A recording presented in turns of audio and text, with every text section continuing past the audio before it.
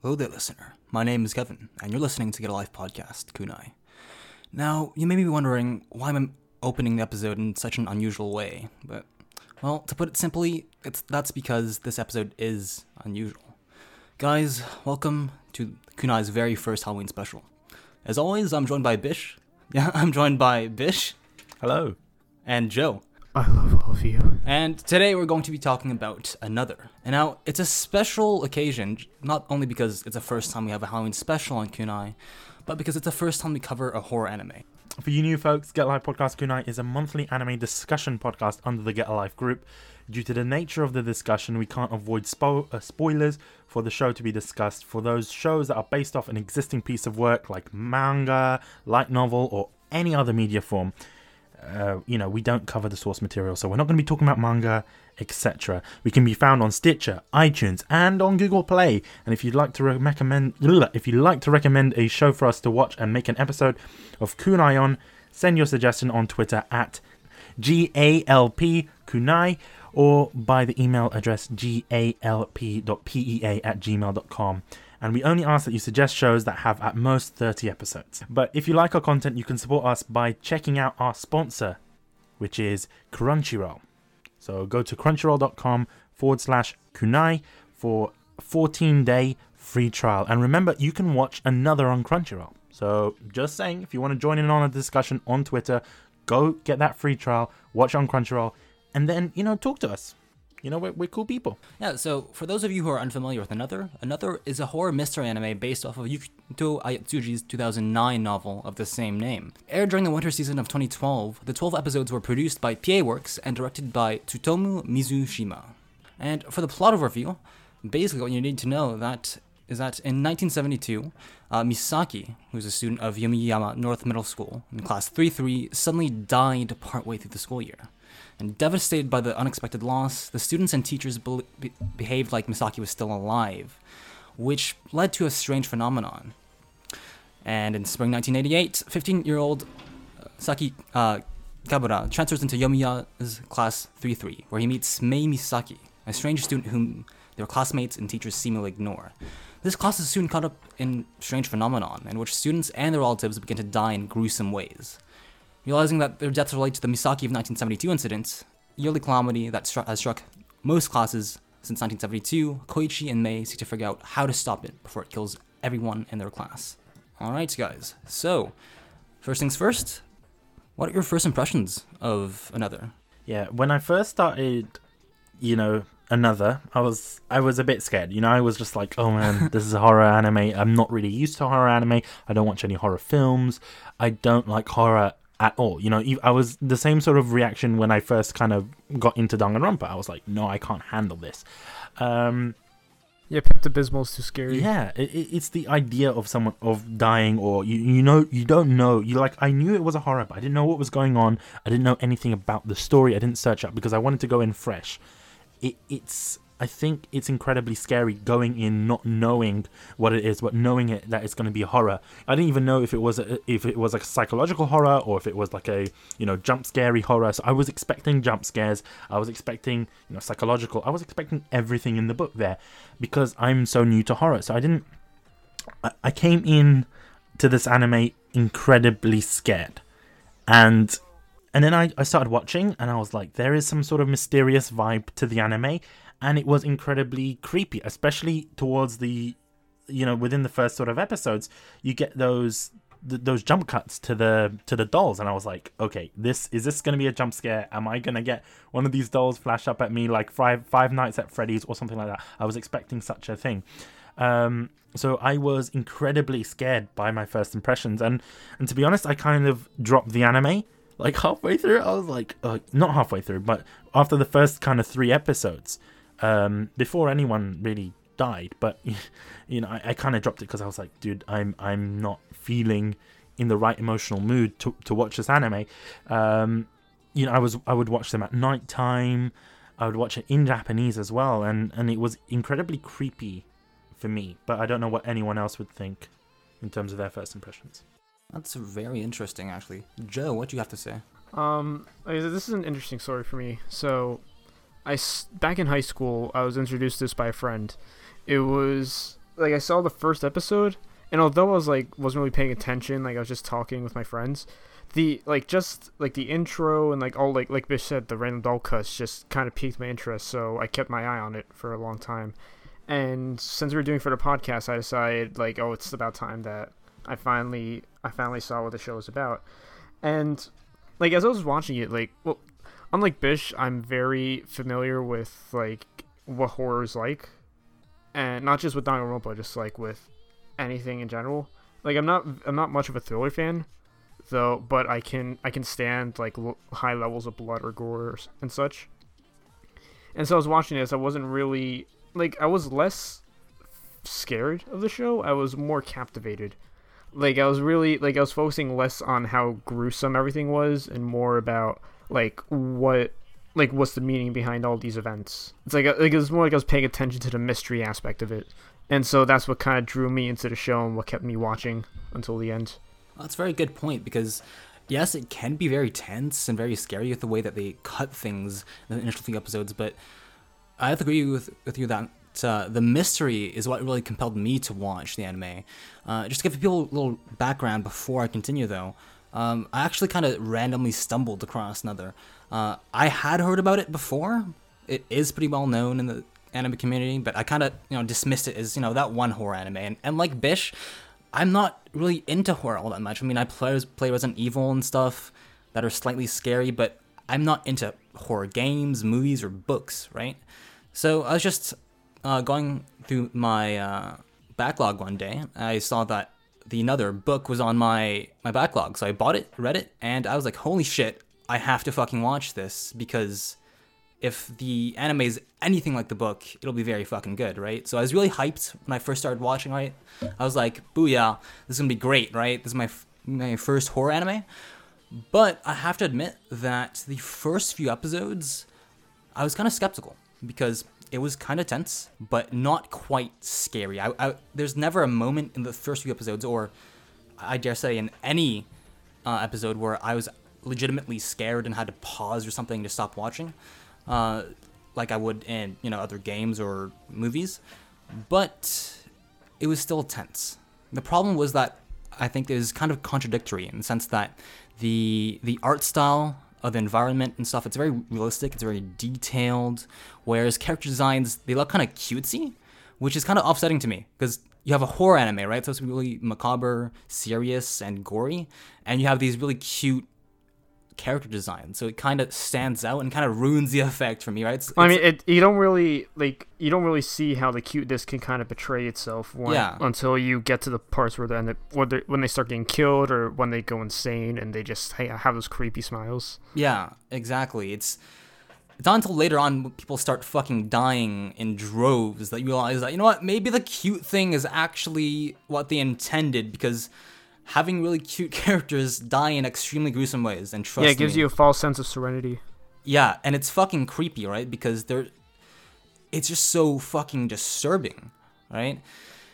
So initially I was kind of skeptical. It was contradictory, because I was getting different vibes from different aspects of the show. But later on, when shit hits the fan, people start dying, and it picks up, that's when this anime starts shining, right? So at first it was really, I have to say, it's kind of like a cheesy J-horror. That was my impression of it, unfortunately, but it picked up over time.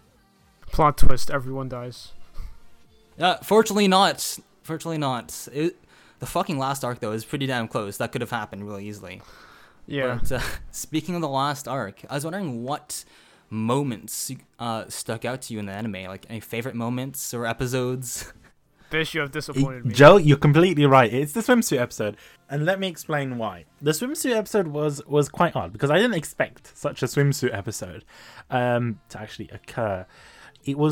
I only found out that there was a swimsuit episode because the website I was watching it on had a thumbnail for each video and a description, and I was like, oh man, you just fucking ruined it for me. I thought, and it had that scene, where they're eating watermelon and stuff, and I was like, oh man, are you serious? Like, what the fuck is going on? But it was kind of a breath of fresh air. It also kind of, looking back at that swimsuit episode, it kind of fucked me up mentally after I watched the last episode of the anime.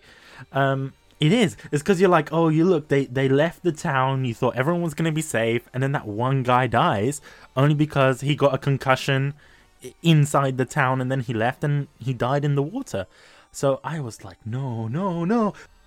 We're having a fun time on the beach. Oh, we're going to get the ball that flew far into the ocean, and then it looks like he might be having trouble getting back. We should go get him. And oh, look, there's a motorboat. Oh, he's coming to him. Oh, he's getting grinded by a motorboat. It fucking comes out of nowhere, right? Because they're having fun at the beach, and after the fucking music kicks in, and you're like, shit. Something bad's gonna happen. Now, here's the thing with another was essentially Death Flag the anime. I think from, episode 3 or something on, there's one death per episode, if I'm not mistaken, or deaths happen really frequently. Yeah, man, it was like a Monster of the Week show. You know what I mean? It's like... The fucking last arc, though, the last 3 episodes, holy shit. I was like, am I watching Battle Royale? Like, no, imagine watching this simulcasted. No, I have to say that they cut the end of the episodes really well. It was really tense, and I'm glad that I didn't watch it simulcast, because I would not have the fucking patience to deal with that bullshit. They cut it really well. The suspense was really well done. I completely agree. And going into actually why the swimsuit episode was my favorite, like I mentioned, it was a breath of fresh air. I didn't expect a character to die during that episode. It's also because it kind of took away from the murderous sort of theme that we got in the previous episodes. Like, there were some pretty gruesome depths in this anime. Like, the first one, I think, is one. The that stuck first with me the one, most. I think that fucked me up when she died. The umbrella killed her and went through her throat. That fucked me up. I think I don't want to say it's the most gruesome death, but I think it's on there for me. It's not necessarily a favorite moment, but with that whole thing, it was just very surreal and it was very scary for me. So it was kind of like a nice break having these swimsuit episodes and hey, look, everyone's good friends. And it also what also intrigued me was the whole mysterious aspect. When they found the guy that stopped the curse and he was like, oh yeah, shit, I can't remember anything. Do you know what I mean? And then they were still kind of working out. It kind of reminded me of the investigation team from Persona, or indeed Future Foundation from Danganronpa. It reminds me of that because it's like everyone is trying to figure out what's going on and there's a mystery, and that intrigued me. Joe, what do you think? What was your favorite moments? Okay, so here's the thing about this anime. I don't really have a favorite episode because each episode was very similar in concept. For moments, I'd say the moments with Saki Kabata. That's it. Saki Kabata and Misaki Mei. I just really liked their development, like in their relationship as they progressed through the show. It's like I really enjoyed how Saki Kabata was acknowledging Misaki Mei's existence and like making her feel like she isn't alone and she doesn't exist. And it's like it just felt really good that they were able to, because at the beginning of the show, like she was saying like, oh, like don't stay near me, like it's probably already begun, and like all these different things. And then by the end of it, it's like she wants to be with him, which I really enjoyed. It's a very interesting evolution of the relationship, and I think that the first moment where that was evident for me was in episode 3, because in episode 3 is of particular note, because like I said, in episodes 1 and 2, I was kind of skeptical. I was like, I wasn't feeling it for this anime, right? But in episode 3, that was the first time where I noticed some really cool use of the cinematography, and they use it really well when they pair it with the relationship between Mei and Saki Kabata, because it's the first time when he enters the doll shop, right, and he's on the phone with the nurse, right, and he's asking about who's that girl that died in the hospital, because at this point he's still really suspicious of Misaki, right, and we're all really suspicious of Misaki because we're like, oh shit, she's really pale, she's really mysterious. Is she dead? Is she a ghost or something, right? It cuts to like the hospital, right, as he's looking at Mei. So it really fucks with your mind and you don't know what to think. Is she the dead one? Is she alive? Like, what the fuck is going on? So yes, I have to say that this is something the show does a really good job at. It's like it's making you think in certain directions. Mm-hmm. And you just play right into their hands. For a long time, I thought, oh, is like Misaki Mei is probably like the girl who died a long time ago, or like you found out like, oh, Misaki's actually a guy, and it's like, and then you find out, oh, she's not dead, she just doesn't exist. Yeah, misdirection is really well used in this anime. I have to praise them for that.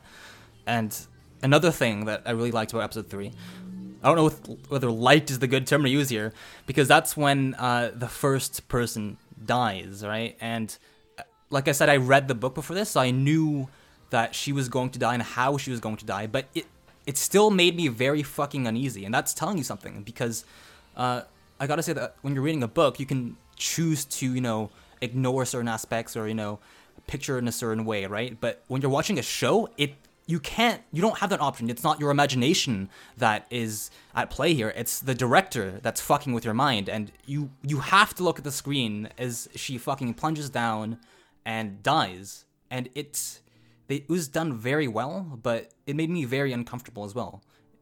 It's just the gore, the twitching. I kind of agree with you. It did make me uncomfortable, but at the same time, I appreciate what the director did, because he didn't make it like overly gruesome. Do you see what I mean? Because he could have made it like, and this is something within the anime as well. Most of the deaths are gruesome, but they're not too gruesome. Because there are some anime where you just see too much gore and shit going on. For example, Berserk. That has fucking a lot of gore and stuff. But this has the right amount. It's like you see them die, but it's not like in super slow motion, and then you see everything, like all the guts and shit come out. No, it's pretty clean and simple, and I think that works to its advantage. It makes it more creepy. It builds up the creepy atmosphere for that, and I think I have to give a thumbs up to that director that obviously made that design choice there. And while we're on the topic of deaths, I don't know whether you guys took any particular note of the last arc or the last 3 episodes when they're on vacation, they go to that mansion, but that really fucking hit me because up until that point, characters die like once every episode or once every other episode, right? So it's pretty normal. You get it kind of kind of grow into what to expect, and that a certain character is gonna die every week, right? No, it's like they were using every murder in the book. Mm-hmm. Yeah, exactly. Because by that point, it's late in the anime, and you kind of know what to expect. You know that someone's gonna die. But then, boom, this last arc comes around, right? And shit hits the fan. Everybody's fucking dying around you. You have no idea what the fuck is going on, right? Because it's kind of exciting in a way, because at the last moment of episode 9, I think, when Misaki's just about to tell Sakikabara who the extra is, fucking door knocks, right? And then you see Teshigawara come in super, like, completely exhausted, and you don't know what the fuck is going on, right? And neither do the protagonists, right? It's just, that somebody's dead, right? And he probably killed him. The fucking kitchen's on fire, and there's chaos everywhere, right? And that just continues until the last episode. And it's that intensity and that fast pace that I really liked in the last arc. What you guys think? That was actually really funny to me when I saw that one scene with him, like, bursting into the room. He's like, "Oh, hey guys, I think I fucked up and killed somebody." Yeah, no shit. There's another moment as well in the last arc where the librarian, he comes back, right? Because he drove the kid to the hospital who had asthma, but he comes back and saves what's his face, right? And I don't know whether it's the translation or whether it was actually in the original book or whatnot, but he says, "This is not normal." And I'm like, I literally paused at that moment. I'm like, yeah, no fucking shit, Sherlock. Shit's not normal when the mansion's burning down and half your goddamn students are dying. No, I like how it took so long for everyone to realize that. It's like you see Koichi went inside. Like, he went inside the room and he saw the fire, and it took like 3 people to realize that, like, oh, this place is on fire. One thing that I wanted to mention about that fire is that realistically, let's be honest, realistically, how can a fire that large be contained within a dining hall and not spread, considering that room was made out of wood? And do you see what I mean? That doesn't make sense to me. Yeah, because the guy opens the door and he gets roasted, but before that, you don't really have any mention of the fire. I did not really pay attention to that, though, because I was too busy thinking of the guy who literally just got fucking burned to a crisp. Oh, I felt sorry for that guy. I didn't even know his name. He opened the gates of hell. In a way, it was kind of comical the way he died. No, it was comical. It was, but it's comical in the fucked up way. No, I felt so bad because he was just burning alive, which is supposed to be one of the most painful ways to die. But at the same time, it just, like, I couldn't help but laugh while he was just being burned. Like, I feel so bad about it. I gotta say, my favorite part in the last arc is probably the revelation, all right, about Reiko. And I want to know what you guys thought about that, because I thought it was really cool the way they presented it. I knew what was gonna happen. I want to see what you guys thought, because you guys were completely... that was the anime equivalent of a murder mystery story flipping you in front of you. Were you guys expecting it all, or... No, it's because here's the thing. Here's the plot twist. It wasn't the classroom that was the problem. It was the faculty room. That was the whole problem this entire time. It's like, how do you think of that? No, but there are other hints too, though. Like the bird, right? If you remember, it keeps on shouting Rei's name, and up until that point, you're kind of like, why the fuck is it doing that, right? It probably did, but like the show did a really good job at masking that, so you wouldn't think that, because it's like a parrot and they just repeat stuff. Exactly. So at that point, they have a few clues that they throw at you, right? But you don't really think too much of it until the very end. And I think it's very good, because when they throw the flashbacks happen, right, and they start mentioning all those strange things about Reiko and Miss Mikami being the same person, all the pieces start falling into place. And you're like, oh shit, okay, it makes sense now, right? All of those things that felt really off, those are actually intentional, and they were meant to hint that Miss Mikami and Reiko were one and the same. It kind of confused me when I saw that, because it was just like, how are they the same? Yes, I did go to that flashback, and she said, when I'm at school, don't refer to me as Reiko. And I was like, okay, cool, that makes sense. Maybe she's a teacher, etc. And then, they kind of gave us some facts that came out of nowhere. With no other class has a assistant homeroom teacher. Well, how are we supposed to know that no other class has an assistant homeroom teacher? That information wasn't given to us. It's also the fact that when it kind of drew me off, because everyone was like, hey, look, no one remembers her. But wasn't she like in charge of the art club, for example? Like, she's in charge of that, and she was the one that announced. But your memories are altered, though. Yeah, the memories are altered. It's not they just forget completely who she is. It's like they remember there's somebody who taught the art class, but they can't remember who it actually was. Does seem really bullshit at first, and I have to agree there. It feels kind of cheap, but I have to remember that the effects of the phenomenon are pretty damn strong, because even the tape recording, when the guy says the name of the extra, it gets bleeped out or something. It's blurred. It gets distorted, yeah. Yeah, they can't make it out, right? And even their memories are altered, because he doesn't realize that Reiko actually died a year and a half ago, and that he was in Yomiyama a year and a half ago, because he completely forgets all of that, right? He's so confident that he knows what's going on, and he knows about his past, but he doesn't, because it's the fucked up magic that's at also kind of confused me was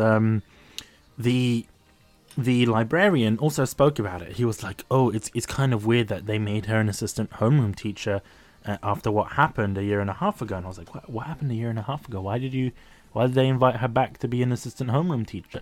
That's something that kind of, it was in my mind at the time when he said it, but I quickly forgot about it because of everything else that was going on. And I have to admit that's great, because obviously it made that plot twist even more, like a what the fuck moment, and it shocked me even more. But I do have to say that a lot of things kind of were left untied for me, like specifically with that plot twist. For example, why was I'm presuming the protagonist was in that city for about a year and a half ago because he was attending the funeral. That's why. Although at the same time, you see the person that's stabbing Reiko-chan, and I'm like, okay, are they the same person? Is it him? Did he stab his own auntie? Because it does look like him. I was confused. It does look like him. So I was like, what?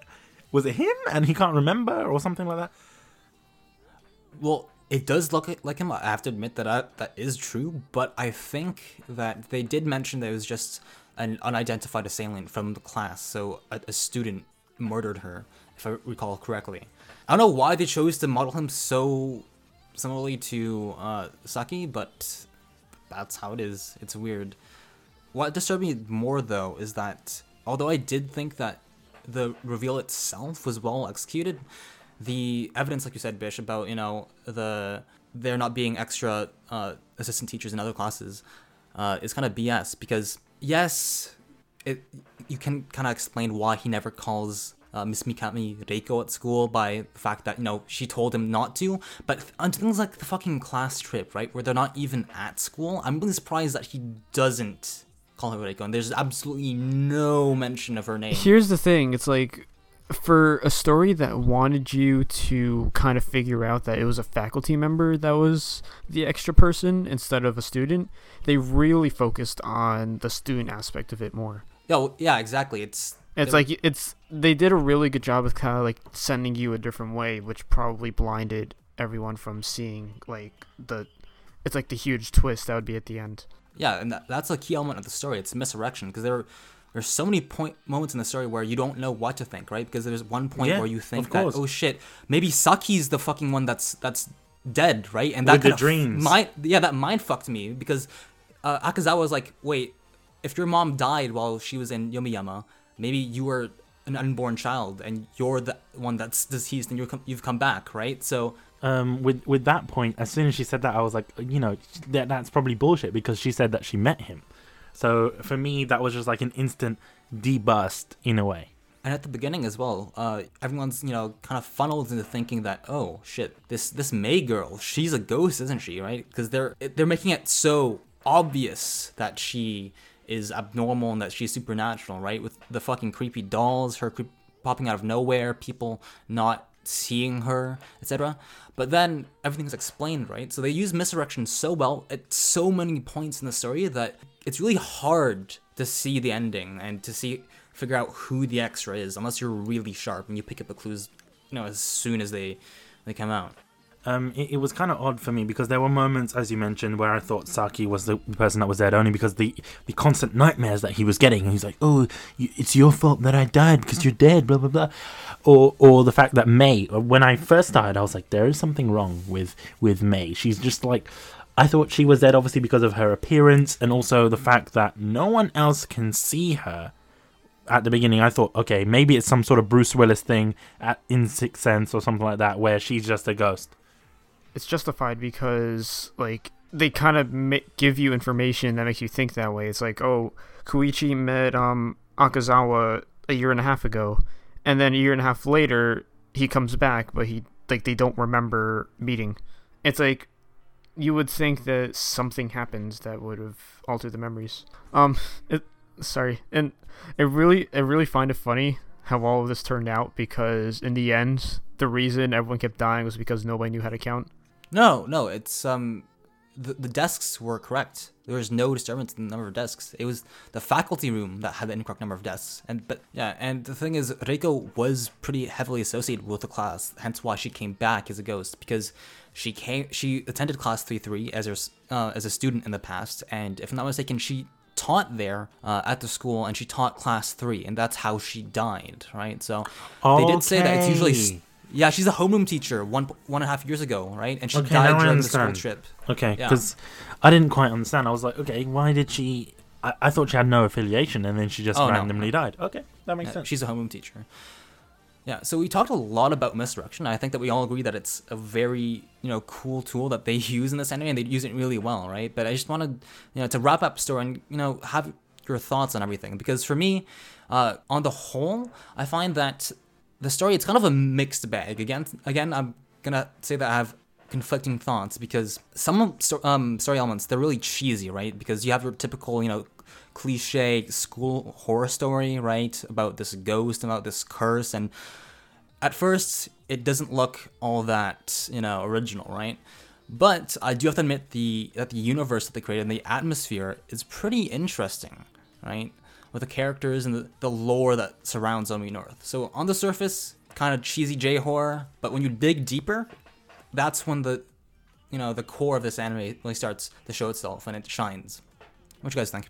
To a certain degree, yes. But at the same time, I feel that it did kind of feel... The story, I wouldn't say felt predictable, because in a way, I was like, oh man, this is going to happen. And I genuinely thought at one point that that the dead person was, the guy with the student president, the guy with the glasses, with blue hair. I genuinely thought it was him. I was like, you know what, this guy is the kind of dead person. But, as you mentioned, there was a lot of misdirection and such. But other than that, I felt it kind of fucked me up. That's all I'm going to say. Not much else. It's just... The story was was very intriguing. Like I'm a huge I'm a sucker for mystery, for any kind of horror. It's like it's pretty nice. Like I enjoyed the show thoroughly. Well, I think that the story would not have worked if it weren't for some of the characters, right? And I want to talk about that now, because there are some pretty important characters, but the rest of the cast I find is kind of forgettable. I just want to know what characters you guys took note of, if there were any best girls or best characters that you really liked. Characters that stood out to me was that creepy, the guy that paints, you know, the one that was painting the Scream. I forgot his name, but obviously, yeah, he kind of reminded me, in terms of his art style, reminded me of Hideyoshi from Bakan Test, and he also kind of reminded me of shit, I forgot his name, from Hagenai, I forgot the name, Yukimura. The reason I said that is because it did remind me a lot of Yukimura, because I was like, oh, this slender kind of dude, and it was like, I wouldn't be surprised if he just turned out to be a girl or something, and we didn't know that. I was expecting that. Obviously, we didn't get that. It's also the fact that he's really shy. He kind of comes out towards the end as, you know, this kind of brave dude.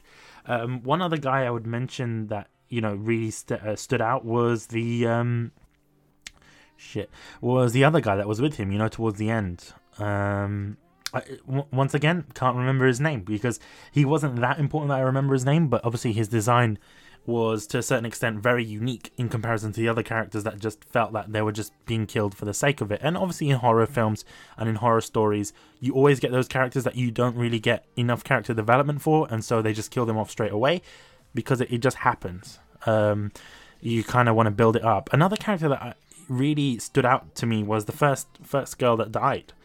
You know, she was really happy, and then she was like, oh, don't do that and don't do this, and she really wanted to kind of move Saki away from Mei, you know, when he said, oh yeah, why don't you go with me, I'll walk you home, or something like that. She wanted to... She's very friendly, and you really wanted to like her, but then, you know, the thing happened. Yep. And they do that to fuck with your feels, right? Unfortunately.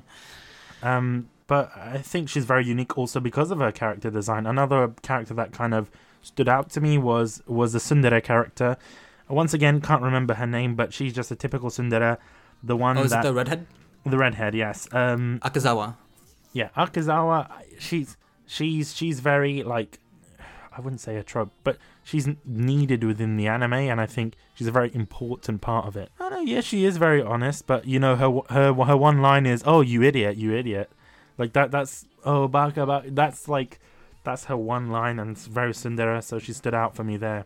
The thing is, she kind of made it very clear that, she kind of made herself clear about her feelings. In a way, she didn't really hide much. Like, if she was mad, she expressed.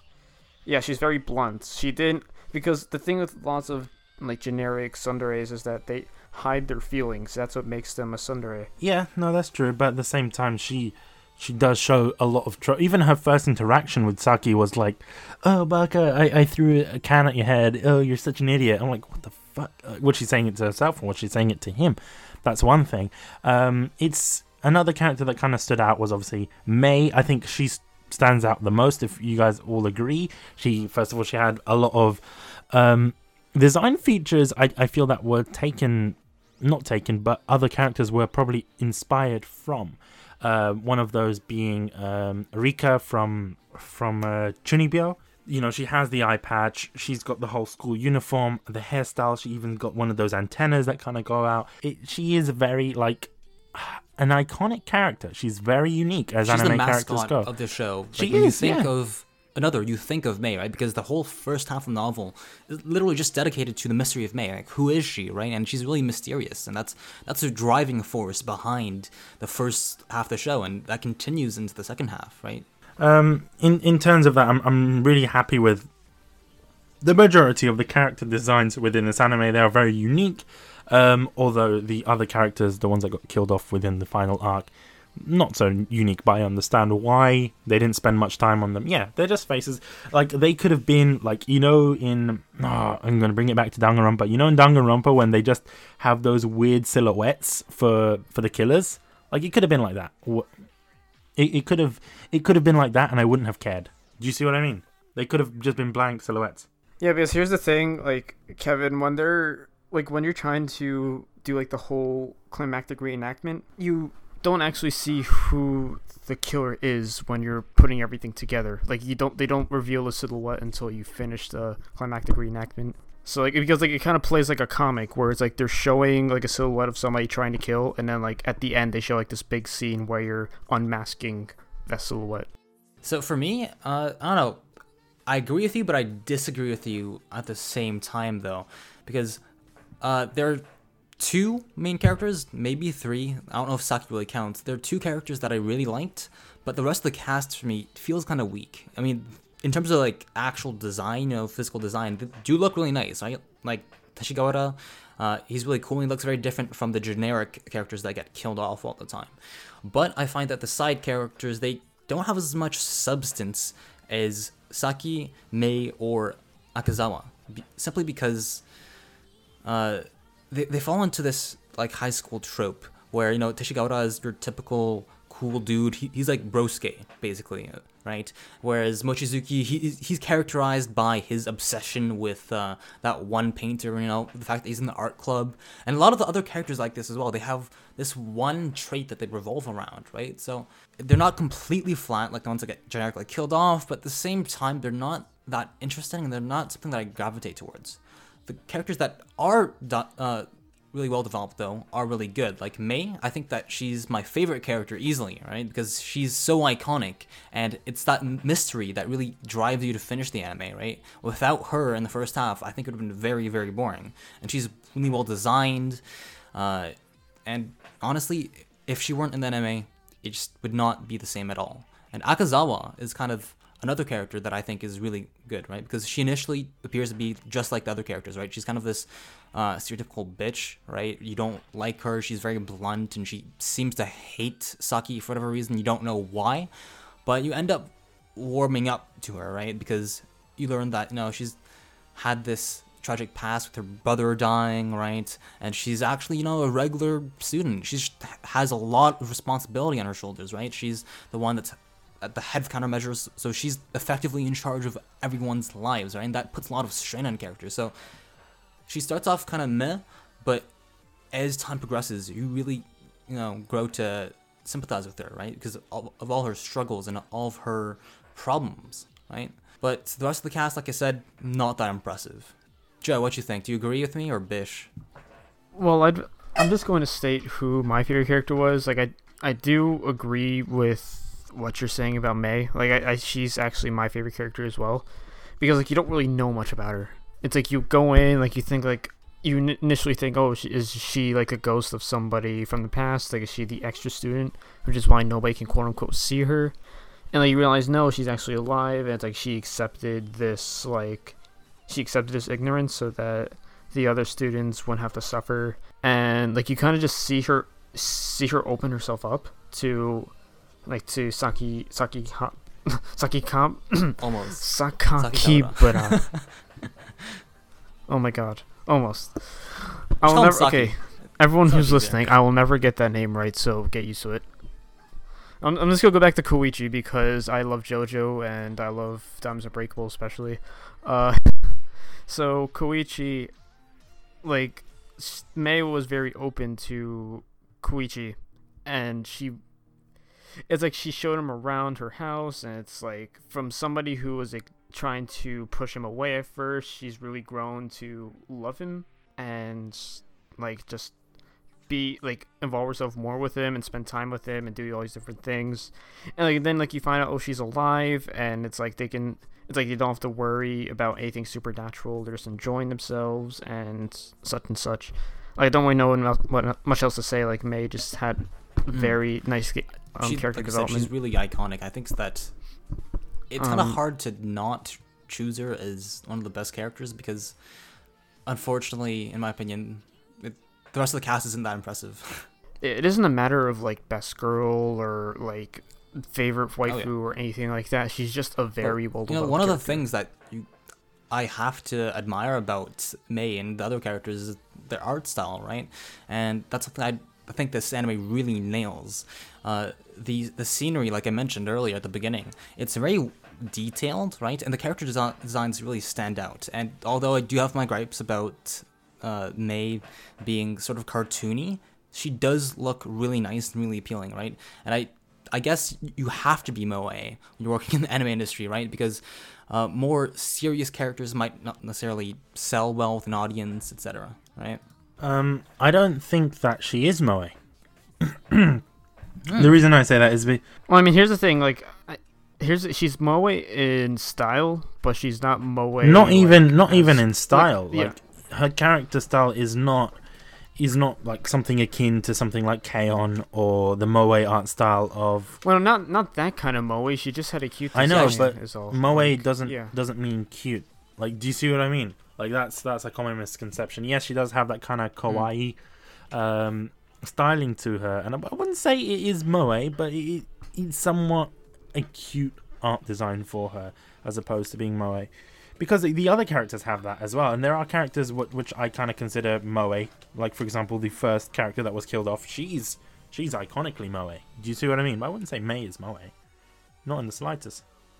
The reason I say moe, and I'm sorry for misusing the term, it's just that I feel that, the subject matter, if you were just present the synopsis of the story to someone, right, and you ask them to draw the characters, they probably wouldn't. The first thing that come to mind would not be really cute characters with big eyes, in stereotypical anime fashion.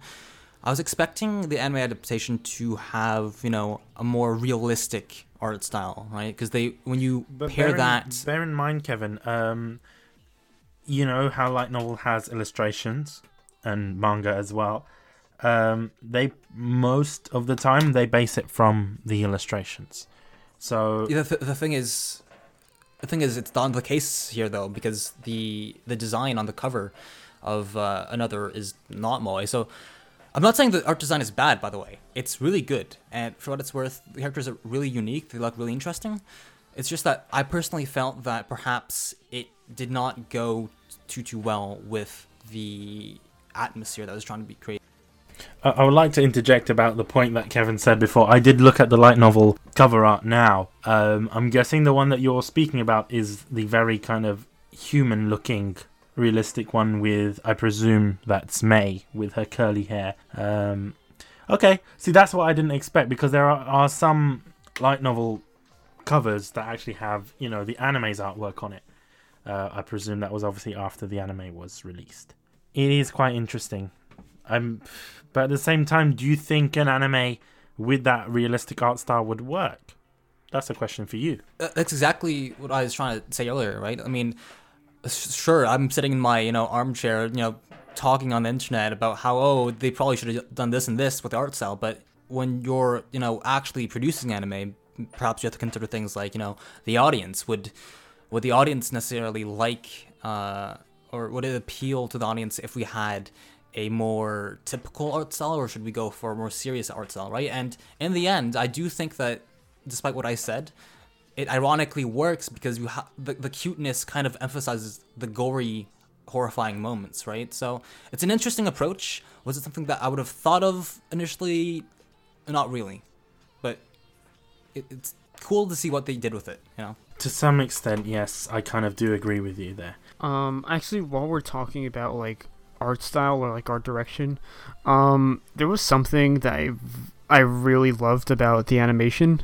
Like, I really like the quote-unquote realism with the animation. It's like, for example, like, let me give you a couple of examples. One example, when it's like Koichi's talking on the phone with his father, but there's like static, so he walks out of his room and it goes back to the call. Or like another example where like you see somebody trying to come to you, but like you see them like going like up a flight of stairs and then turning a corner. Like, it doesn't just cut to them.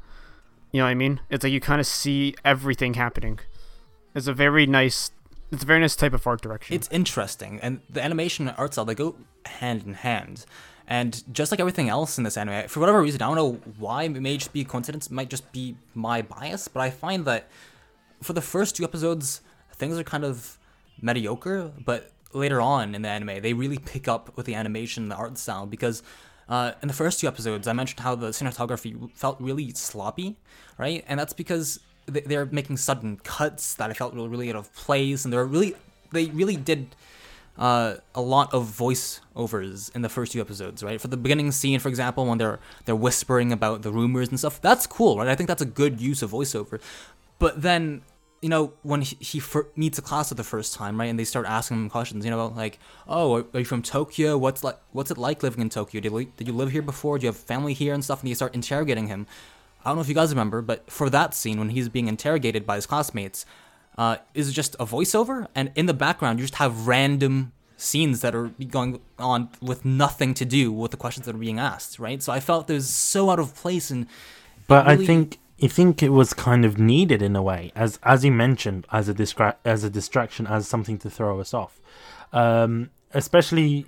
But how so though for that moment? Because I don't think nobody died yet, and it wasn't a particularly tense moment, right? For me, it added to the whole kind of creepiness of it all. Like, jumping to weird shots or shots of dolls or anything like that, it's just kind of like, what the fuck does this got to do? It makes me wonder, do these irrelevant things have something to do with the anime? And if so, I want to know.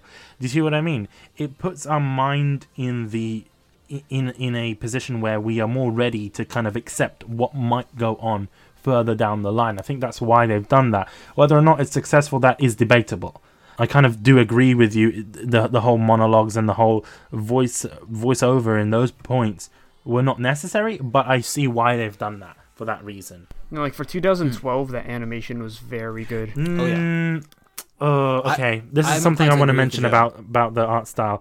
This anime is set, art style, I believe, or animation? in art style and animation. This anime was set in 1998. Am I not? Yeah. Oh, yeah. Okay. That is set in 1998. It felt like an anime from 1998. Whether or not that was done on purpose, really? I don't know. Yeah, it did. Like I remember watching a lot of anime in the 90s. Like Big O and like Gundam, and yes, I'm not comparing it to Gundam, but not in terms of character design, but in terms of art style and animation. Specifically the art style of the characters, etc. They look quite odd. Like, for example, if you look at a lot of the characters, they are quite thin. A lot of them are. Like the I forgot his name. The guy that's into art. He's quite thin and he's quite scrawny. Same with the kid that had the heart attack. He's quite thin and scrawny. Even the main character Saki has that, as well as Mei. You kind of see the more modern art styles towards the end of the animations.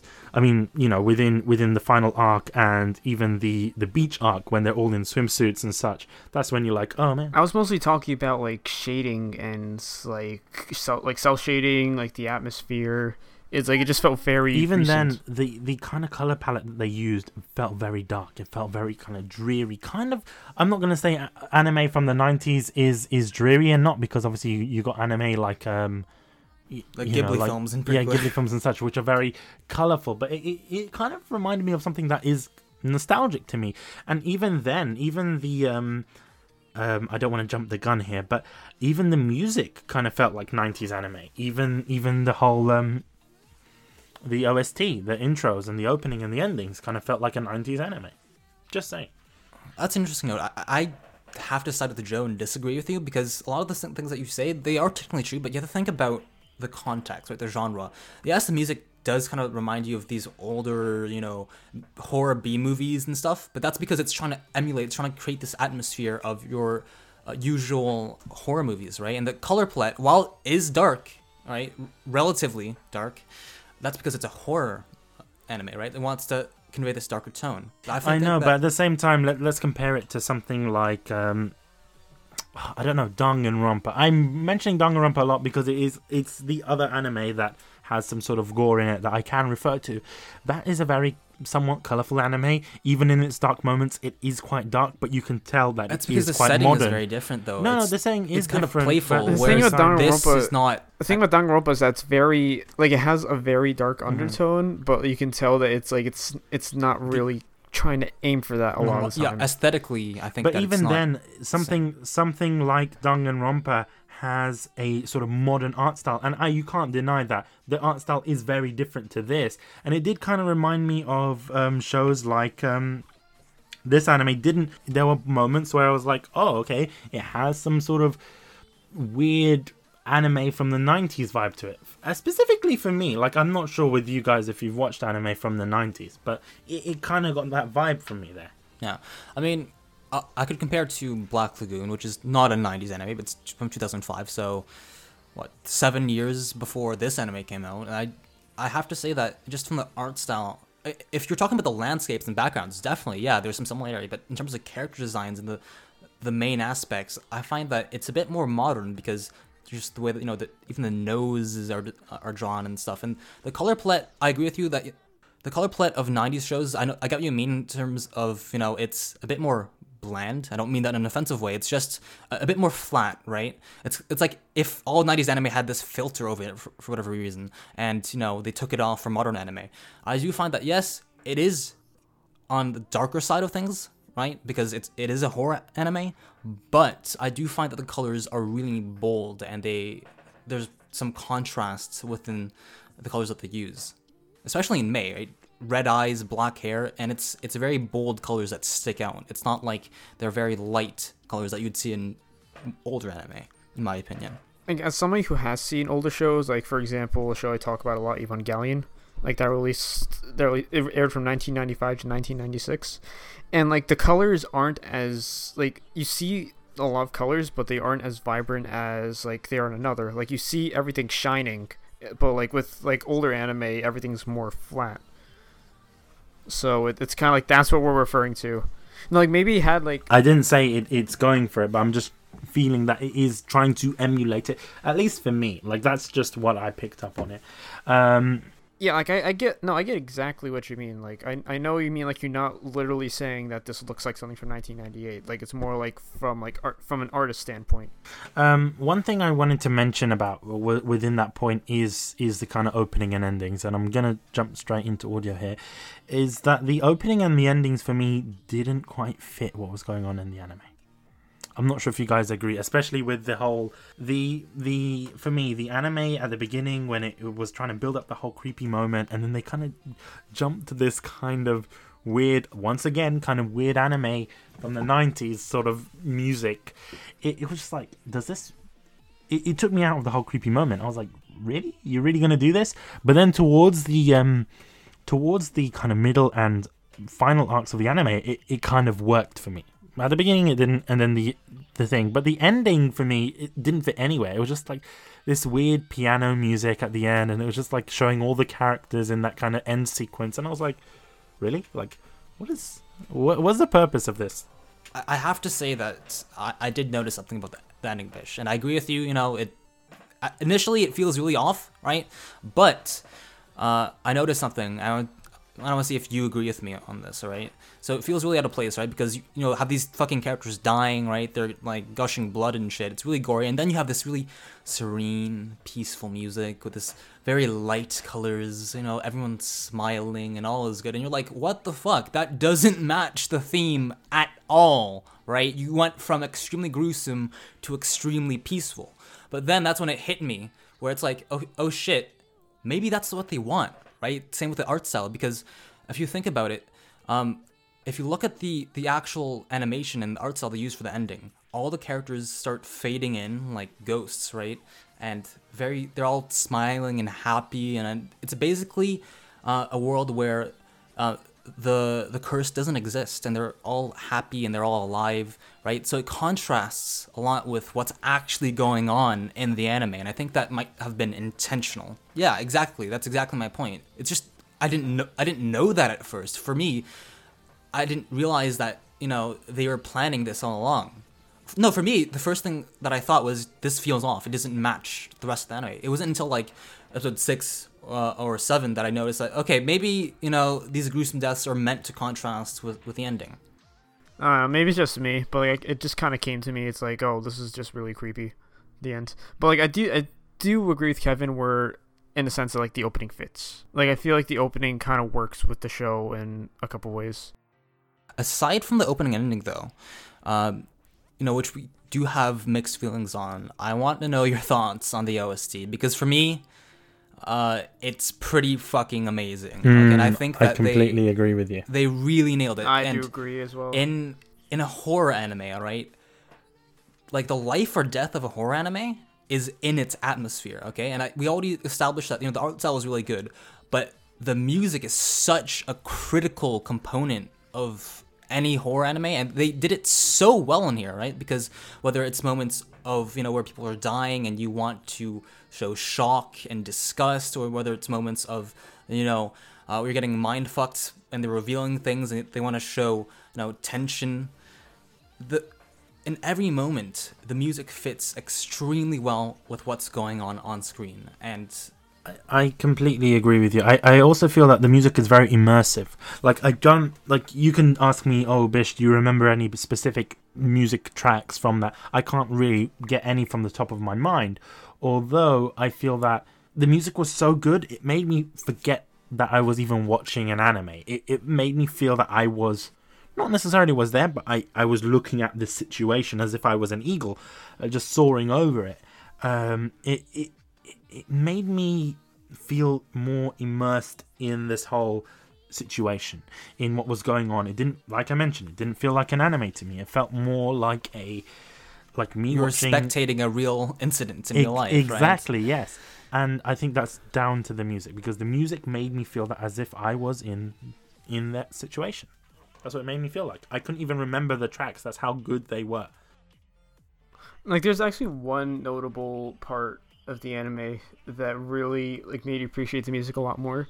It's when when Koishi's talking with his dad, and as they're cutting between scenes inside inside a school building and outside. It's you can clearly hear nothing. You don't hear anything outside, but you can clearly hear something inside the building. It's it's very subtle, but you can hear it. It's kind of set a nice tone for those specific scenes. And also when the music was slowly rising up, that's something a horror anime needs to get down to the nail if they want the atmosphere to feel like it's truly creepy. And I feel like they did a really good job with that. As I always say with OSTs, because I'm an audiophile, basically, right? I don't know whether I'd download it because it's kind of creepy. I wouldn't want to listen to this, on a fucking jog. So I wouldn't download it. Other than that, though, I find that when you have to pause, right? When you're so immersed, right? And you snap out of it and you pause the show that you're watching and you go, holy crap, that was really good. And you try to go look it up. That's when you know you have a good OST in your hands, right? And that's exactly what happened with another. Because I have a list of moments where the music stood out to me. And I was like, damn, they really fucking nailed the atmosphere. And probably the most iconic soundtrack is the music that plays at the doll shop. It's sort of this slow music box combined with, I think it's called a xylophone, right? So it's really slow and creepy, right? And it really sets the tone for Mei and the whole doll shop, right? Because at that point, you're still wondering whether she's even alive or not, if she exists, right? So it adds the mystery elements. And another great thing about the OST is that it's not just, doom and gloom. It's really malleable, adapts to many situations as well, right? And this is especially true in the chase scene where the fucking innkeeper goes nuts and starts murdering everyone. And, the protagonist is freaking out, right? It's really tense, and that's reflected in the really fast music that they suddenly have for that scene, right? Where she chases Mochizuki and Teshi Gawara. It's really tense, really fast-paced, right? So it contrasts with the rest of the soundtrack, but it fits really well with the moment that it's inserted in. You know what I mean? Can we talk about voice acting now? Because I think this is very important to me. I really want to spend quite a lot of time on it. For me, there's obviously a dub and a sub of this anime. I'm not sure if both of them are on Crunchyroll. Are both of them on Crunchyroll? Because I was watching it all subbed. I didn't really pay attention to whether the dub option was available. So yeah, the place where I watched it basically defaults to the dub of the anime and not the sub. So then obviously I quickly switched it over to sub because sometimes you don't really want to watch an anime with a mediocre dub to it, and this anime does have a mediocre dub. And the reason I say this was it's cringy. When you watch the first kind of a couple of episodes, it takes you out of the immersion. It's man, come on. Mei doesn't sound as creepy as she normally sounds in Japanese. Reiko sounds like a 12-year-old. It's weird. No, Ray. Oh my god. Even shit. What's the guy? The main character sounds completely different Saki, oh my god, He has such a squeaky voice. He's like, hey, what's up, guys? Yeah. Tim Martin here. Here's the problem I have with a lot of dubs: that they just don't sound natural. They don't, but at the same time, this is why I watched the remainder of the anime. I watched the first 6 episodes in sub, and then I watched the rest in dub. And let me explain. What is wrong with Then you, how were you Bish? able to watch the final like massacre scene? I watched it in dub, and let me explain. Oh my god. Oh my god. And I did get a chance. A couple of days ago to watch the last 6 episodes in sub, and obviously I do agree it's better in sub. But during my initial watch, I was completely freaked out by this anime. You know, I would get some sort of nightmares and stuff like that. So I was like, you know what? If I'm going to continue watching this, I might as well watch it in the English dub, because the English dub is so poor that it just But made it's actually scary. it made it like less scary. So I was like, oh man, Just out of curiosity, who licensed the dub? who done the English dubs? Dubs. Sentai Films work. It says here that it was they licensed the anime series for digital and home release in 2012. So I'm assuming the dub was done in 2012. But even then, when I was watching the dub, it kind of added like I said, it kind of added some sort of nostalgia, because you know, in the 90s when dubs were like really bad, English dubs were really bad of anime, other than like Dragon Ball Z and such. Those kind of They did it on purpose to add to the atmosphere. it kind of, that's why, maybe that might be why I'm saying it had this kind of 90s feel to it. But it watching the English dub made it less scary to me. And I think if you're someone who's afraid of horror animes and you just want to get into this anime, I think watch the English dub. And I would disagree, because in my opinion, you're missing so much if you watch the English dub. It's the emotion at the end. You I know, but need it at the in same in the time, sub. this is where the reason why I'm saying that is because if you're very squeamish and if you're afraid of these sort of horror animes and you're very new to it, like for me, I can't handle horror animes, I can't handle horror shows, but watching the dub eased me into it. Bish, you basically just said you want to use you want people to use the show's flaw in order to help them watch the show. I'm not saying that. I'm saying that's what you're saying, dude. I'm saying for people who can't handle horror, because not everyone can handle horror, not everyone can handle a thriller or gore or anything like that. The voices have nothing to do with it. No, the voices do. If you've watched the English dub, the voices do. It takes you out of a sort of scary atmosphere. It breaks that atmosphere for you. And But that's so counterintuitive, though, because it's ruining everything else in the anime. No, that might be your opinion. Yes, I do agree that the sub is the Japanese version is incredibly better, and it does add to that horror anime, vibe. But at the same time, if you're someone like me, I've had incredible amounts of nightmares. That's why I had to switch over, because I felt that the English dub wasn't as scary. Like I couldn't if I didn't. Wait, were you having nightmares from another? Yes. Oh damn. Okay. Yeah. It did give me that vibe, and I feel that there are some people out there who will be like me and can't handle this sort of thing. So I'm not saying to everyone, watch this like that. No, I'm saying if you can handle the horror, watch it subbed. If you can't, watch it dubbed, because it will ease you into the anime. And I think, yes, it is a very mediocre dub, but it does take you out of that sort of horror aspect of it, and it lets you... I don't know, it lets you kind of not necessarily enjoy the anime, because you might think, oh shit, no man, this was really shitty dub. But hopefully that shitty dub can, It's like the casual mode on RPGs where they tone down the difficulty to the point where it's just, you're enjoying the story. Exactly, that's where that is. And if you want to rewatch it, I rewatched it in sub, and like I said, it did fuck me up. So if you want to rewatch it in sub after you watched it in dub, that would be great. If you're one of those kind of people like myself who can't handle horror or thriller and such. I do agree with Bish, because there are people that will freak the fuck out at scary things, and like I am myself pretty squeamish, alright? I'm not gonna lie to you.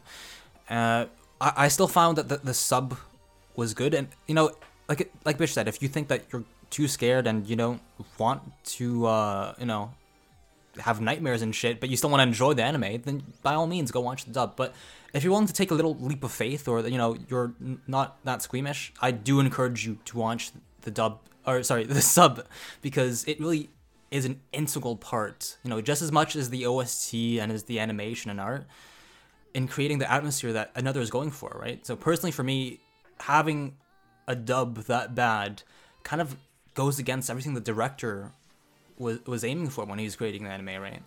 But to each his own, I guess. Yeah, like in the end, it's to each his own. If you want to listen to the dub and you'd prefer it, if you want something that isn't as like fully immersive, then that's up to you if you're not really used to the horror genre. It's just that what I personally think is that you're kind of doing yourself a disservice by watching it dubbed as opposed to its intended voiceover, which is supposed to give this ominous, like this horrific vibe. One thing that I wanted to mention that when I was watching it, subbed through my second watch through, it's the fact that a lot of the characters sound incredibly creepy, and there's one thing that creeps me out the most, and I think the creepiest sounding character wasn't Mei for me. It was Koichi's grandmother. I don't like the way Japanese grandmothers sound. They sound so creepy. Like, I'm surprised that you mentioned her and not the fucking creepy ass old lady in the doll shop. Well, no, she was creepy, but I expected her to be creepy because she was just, in a creepy environment. But the grandmother, the way she's speaking when Koichi's in the hospital, I was like, what the fuck? She has something to do with something. We talk about the dub and sub, we may have our disagreements about, the quality of each, but I think that one thing that remains constant in both would be the sound effects, all right? And I think the sound effects are pretty well done, all right? I don't know if you agree with me, but the reason I say that is because it's so well done in the gory moments, all right, that it's enough to give you fucking nightmares, right? And I'm going back to the first death again because, it's the one that marked me the most. It was the moment when I realized, oh shit, they're not fucking around in this anime. That's because the blood in particular, I don't know what they did, but when she gets fucking impaled by an umbrella, right? Just the blood coming out, and then her gasp, because she doesn't die immediately. She fucking like has a seizure or some shit, and she's like gargling or. I've actually learned about this in forensic science. Like, it's if you hurt somebody in a certain way, then their blood will shoot out in like a specific way and it'll affect them. Exactly. And like it'll make them react in some ways. Like maybe like some blood will kind of just will just leak out. Like it isn't like, oh, you're gonna start shaking around. But if you cut somebody in a way that makes them like shoot out of their veins, but that was like right in the fucking then jugular or you're some gonna shit, end up right? like because she got impaled right through the neck. So just those sounds of her like trying to talk or something, like her. Well, because here's the thing: she's choking, she's gasping for air, and her blood is splattering in a way that like. Okay, think of it like your body is kind of like your blood isn't exactly like moving very fast in your body. Think of it like your body is kind of like keeping your blood in like a calm space. But like once somebody suddenly cuts into you, then that blood flow just shoots out like a stream of water. There is a question that we normally talk about: would we want to see a second season? But obviously, I don't think that's applicable. It's not gonna only because they did kind of wrap up this whole anime quite well, to be honest. There isn't anything that can really continue. No, yeah, I'm satisfied with the one season. Yeah. That's a good thing. Right? Same. One thing that I did, what I did wonder was that I can see this becoming a film. It is a film. There's a live action film and a manga. Okay. Yes. Interesting. And actually, okay. Don't know whether I want to see the live action film because. Firstly, live actions are kind of mess sometimes, and I don't know whether I'd be able to handle this gore. In terms of the live action, I wasn't thinking necessarily of a live action film. I was thinking a full on. I was thinking as an original video animation instead of a drawn out series. I think this would have worked potentially as maybe a 4-hour film. Oh, so you want it to be like Batman levels of a movie quality. I mean, yeah. That is true, because there's still some things been explored that's not enough for a second season, like you said. But the books, there's episode S/0 that came out not too long ago, or well, in America at least, and that's basically talking about a portion of that story is Masakime's about past. Reiko's past, right, in her time. So that'd be pretty cool Wait, to see. Reiko's past? I thought it was Masaki. No, it's both. Like But a one- like a one- prequel type thing. So Yeah. Reiko's past and Masakime's past? No, for Misaki, it's just a side story of what happens on during summer vacation, which doesn't happen in the book. But now that you mention it, it'd be pretty cool to see perhaps a standalone film about the previous classes that dealt with this and who did not have the countermeasures and shit. Right? That'd be pretty interesting. But if there were to be a second season, I think that'd be very samey to this season because the general plot wouldn't change, the premise wouldn't change, the curse is exactly the same. But the right? thing So- is, with the second season, it would be an original thing. It would be non-canon because there wouldn't be a source material Yeah. for it. Exactly. And I wouldn't want that because I'm satisfied with the way they wrapped it up here. I wouldn't want them to go out of their way to ruin the ending that they established here. One thing that I want to mention is the opinions on the anime. Like, I personally, would I recommend it to someone? Potentially. It depends on who I'm speaking to. If it's someone that I know is into, not necessarily into anime, but they're into, horror shows or horror films, definitely. I would say watch this anime. Watch it in the sub, of course, but if they're used to it. If I wouldn't recommend it to someone who is new to anime. Certainly not, because I think that might skew their opinions. The only time on I would anime. do that is if they are like a horror junkie. Yeah. But they want to That's get into anime. just That'd what I be said. perfect. So But otherwise, Yeah, no, that would Yeah. like Kevin described it how I want to describe it. Like if you're really into horror and you want to get into the anime scene, then another would be a good starting point. But if you want an idea of what anime is generally like, then another is a no-no. No, no, it is not this brutal usually. I have a question for you guys actually because this is the first time that we have a Halloween special. Like I said, and this is the first time that we've covered a horror anime for Kunai, and in fact, I believe for almost everyone except for Joe, who's watched Corpse Party, this is our very, very first horror anime, right? So I was wondering, what effect has Another had on you? Has it piqued your interest in horror anime? Would you consider watching other shows in the genre? Because I think I would. it's very interesting because this kind of affected me on an emotional level. I'm not saying it fucked me up like so bad, man, that I had to go and see a psychiatrist. But I get dreams about, these events that happened. They were playing again in my dreams as if it was like some sort of on a loop. And it did affect me emotionally. There were moments where, I didn't want to watch the anime because it was just like, I don't want to see death. And obviously there's a lot of anime that makes me feel like this, but I think this anime made me feel like this the most. Whether or not I'm intrigued in horror anime, no, I'm not really intrigued in horror anime. I was intrigued in this anime because there was that element of mystery and there was some sort of mystery to be solved. I love mystery animes, so that was pow for me. I love that. But would I watch something like more horror shows because I've watched another? Certainly not. No, I'm still going to keep my stance on I don't really like horror shows, etc. So I only kind of watched this for Kuna. I didn't really was intrigued in watching any other horror shows. But this one was a good one. Do I regret it? No. The reason that is because it did have that element of mystery behind it. There was a story. There was a quite coherent story besides the loopholes, but there was an element of mystery, and as I mentioned, I love mystery animes. That's why I love Danganronpa. That's why I love Persona. So, Well, the thing is, I've had my fair share of experiences with both like non-anime related horror and anime horror. Like for example, I've seen Corpse Party. Like I've seen like The Walking Dead. Like it's like those two examples are two examples of what I've seen in the horror genre. Corpse Party, I agree with the Walking Dead. I don't know whether I. Well, I mean, I'm talking as far as, well, I don't want to call it horror, but like it's. I was talking more along the lines of like the intensity of like the blood or like the gore, stuff like that. Because you do see some pretty fucked up stuff in there. So I guess I could say like I was used to like lots of blood and lots of like corpses. So when I watched Another, it didn't really bother me. Like, sure, it did surprise me a lot of times because I didn't really see lots of things coming, but I was still like I didn't feel very uncomfortable about it because like I'm used to it. I see. Well, for me, like I said, it's.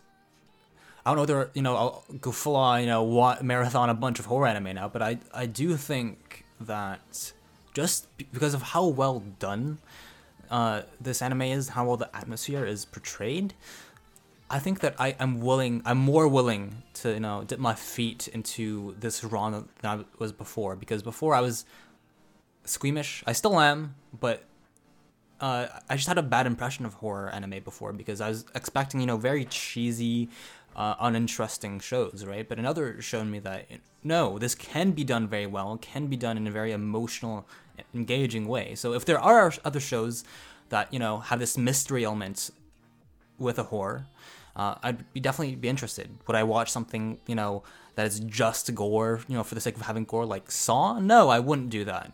But I'm definitely interested in exploring other shows in the genre. Right, and actually, I would consider, like, off topic, but I actually would consider Walking Dead as horror, because here's the thing, like, horror and, like I said before, horror and thriller are two different things. It's like thriller is like scares and everything. Horror is more like you see something very gruesome, very bloody, and like it's like somebody reacting to it. You know what I mean?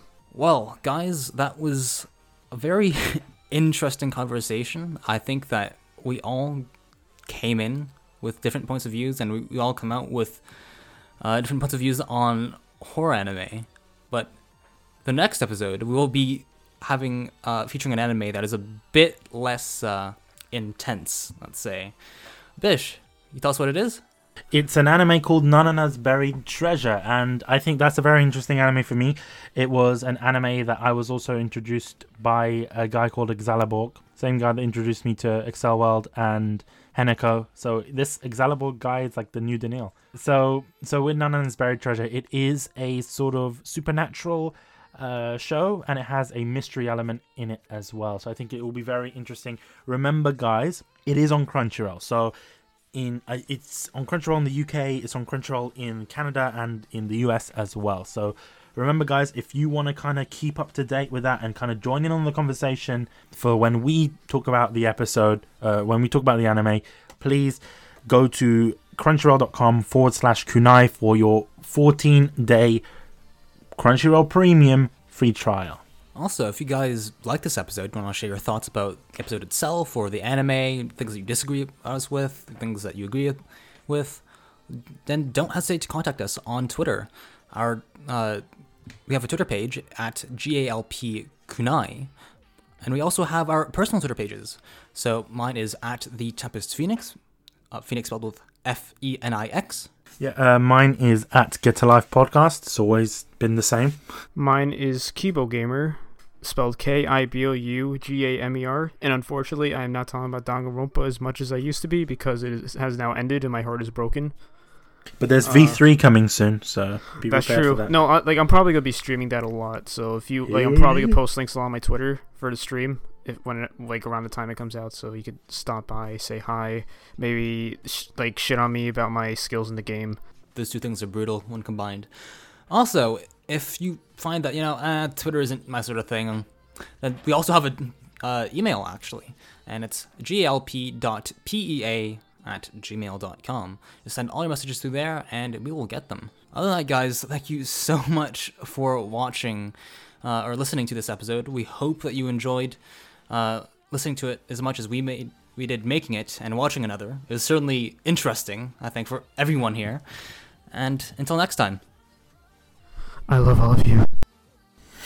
See you guys. See ya.